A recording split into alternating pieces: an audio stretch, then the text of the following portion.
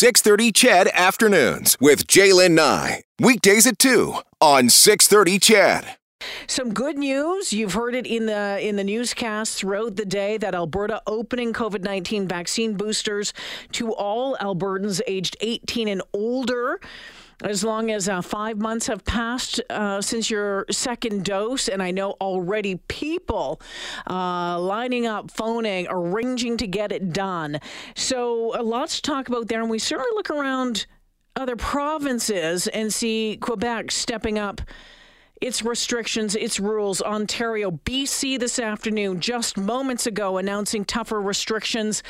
I'll tell you more about that coming up. But right now, wanted to have a conversation with someone who has, lent his voice and joined us over the past 21 months through all of this, really to give us a first-hand account of the front lines. Dr. Peter Brindley is an ICU doctor at the University of Alberta Hospital in Edmonton. Dr. Brindley, welcome back to the show. Thank you very much. I know what you're thinking. Oh, my God, didn't we get rid of him? And didn't we get rid of COVID? Here it comes again. Oh, well, you know what? It was something along those lines. I was kind of hoping that the next time we had a conversation, we wouldn't be talking about this. But here we go again. Where's your head at? Yeah, you and me both. Oh, my God, Omicron. I don't know. It's as frustrating and as exhausting for all of us working in healthcare as it is for the people listening in. We're not going to claim any special victimhood here. I feel terrible for everybody.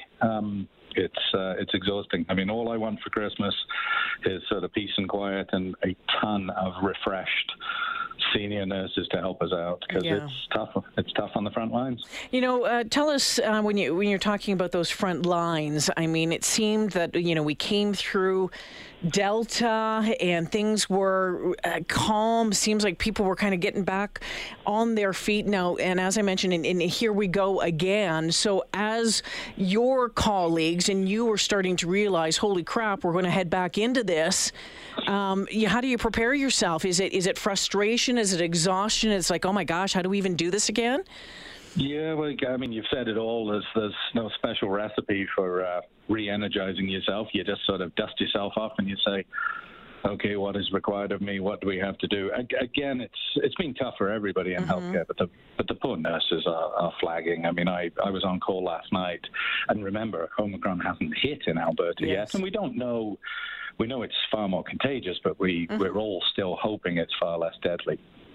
But, we sneaked through a night on call last night before Omicron with few beds in the system and exhausted staff, and then we limped through that night. So it could get pretty bad.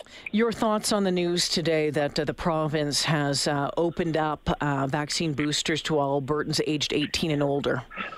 With the risk of a terrible pun, I'm a huge booster for boosters. I think, I mean, I ran to the front of the queue to get, well, I didn't run to the front of the queue, but when it was my time, before we started on that conspiracy theory, when it was my turn, I went straight up, and so did all of my family members.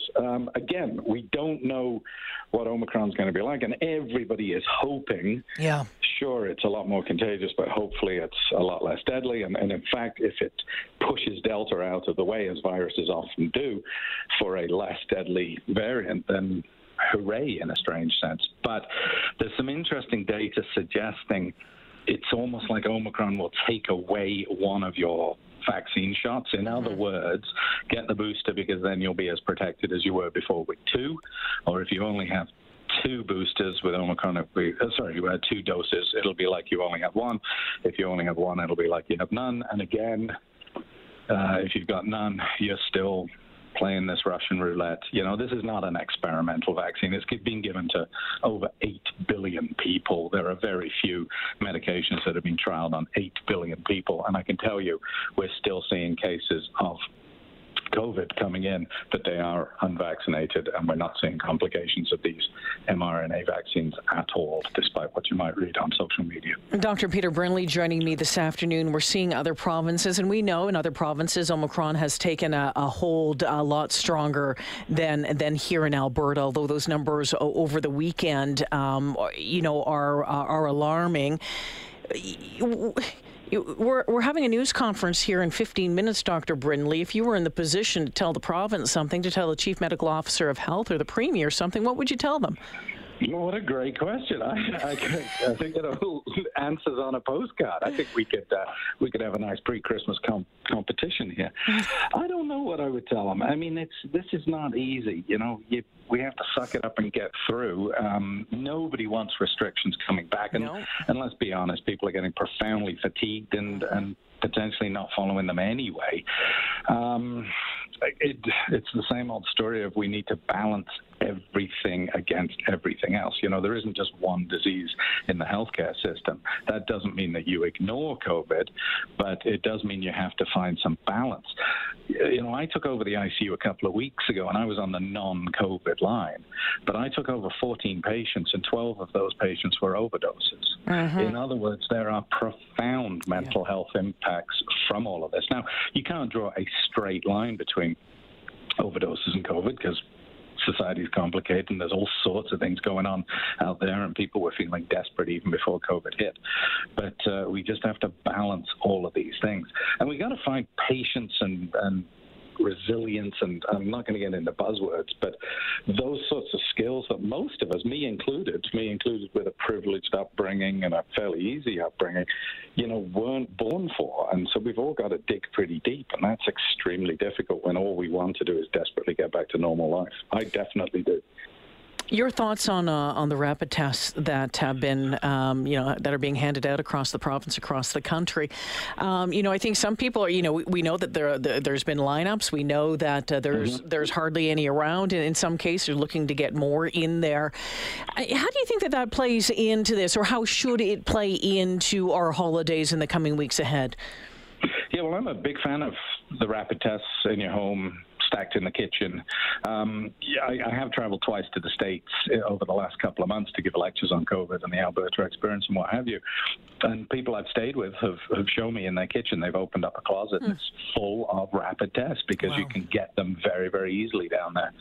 So, we should be better than the Americans in all regards when it comes to public health and looking after our populace and all the rest of it. So if they're doing it, we should be doing it too. So I'm a fan. Before I let you go, Dr. Brindley, and I, as always, appreciate you making time for us. I don't know if you've, hit a little break for us to make the phone call. We're heading into year 3 of this. Year 3? I just never thought that we would be here, that we'd still be talking about this. What do you, I know you don't have a crystal ball, but I tend to ask you about the crystal ball at the end of every interview. Well, like I've said before, if I had crystal balls, it'd be rather noisy when I walk. But, it really does feel like the beatings will continue until morale improves, doesn't it? I mean, 3 years of anything. And the problem with 3 years is, if you compare this to, say, a diet, we can all diet for a couple of months. And that's why wave 1 and wave 2 seemed like, okay, we got this. We'll just batten down the hatches and make it through. 3 years?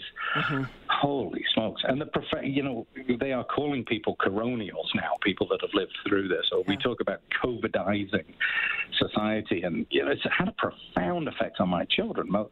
Many, 3 of their formative years have been upended by COVID. I guess the biggest thing I would say is it has been tough being a healthcare worker, especially because of some of the accusations and frankly, there's been some meanness towards some of us. There's been some incredible generosity too. I guess all I would say is going into 3 years, we're still your neighbors, we're still your friends, we're going through this just like you are, and we all need to get through this together. Now, I'm not going to disappear into those slogans, which has sounded more and more empty as time has gone on, this sort of we're all in this together. But we are actually, slogan aside, all in this together, and I don't have any special secrets of how to keep going.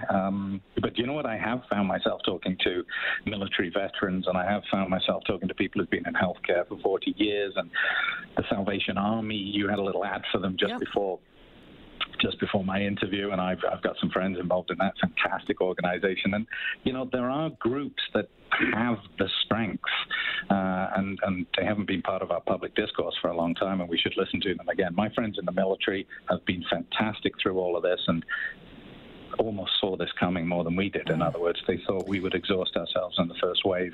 And yeah, we did. And here we are in the fourth or fifth. Sorry to go on. Dr. Brindley, we'll have to leave it there this afternoon. Thanks for joining me. I look forward to talking with you again somewhere down the road. No, you don't. Yes, you do. Because that means this is still a wrap. You know, we've always talked someday we're going to get together and have a whiskey and we're going to pretend that this never happened, or at least, try to forget about it for a little while. Thanks for all of this. Once again, thanks for your insight. Thanks for your compassion, and Merry Christmas to you and yours, Peter. Thank you so much. Likewise, and Merry Christmas to everyone listening, and all the very, very best. You're in our healthcare workers' hearts, however syrupy that sounds.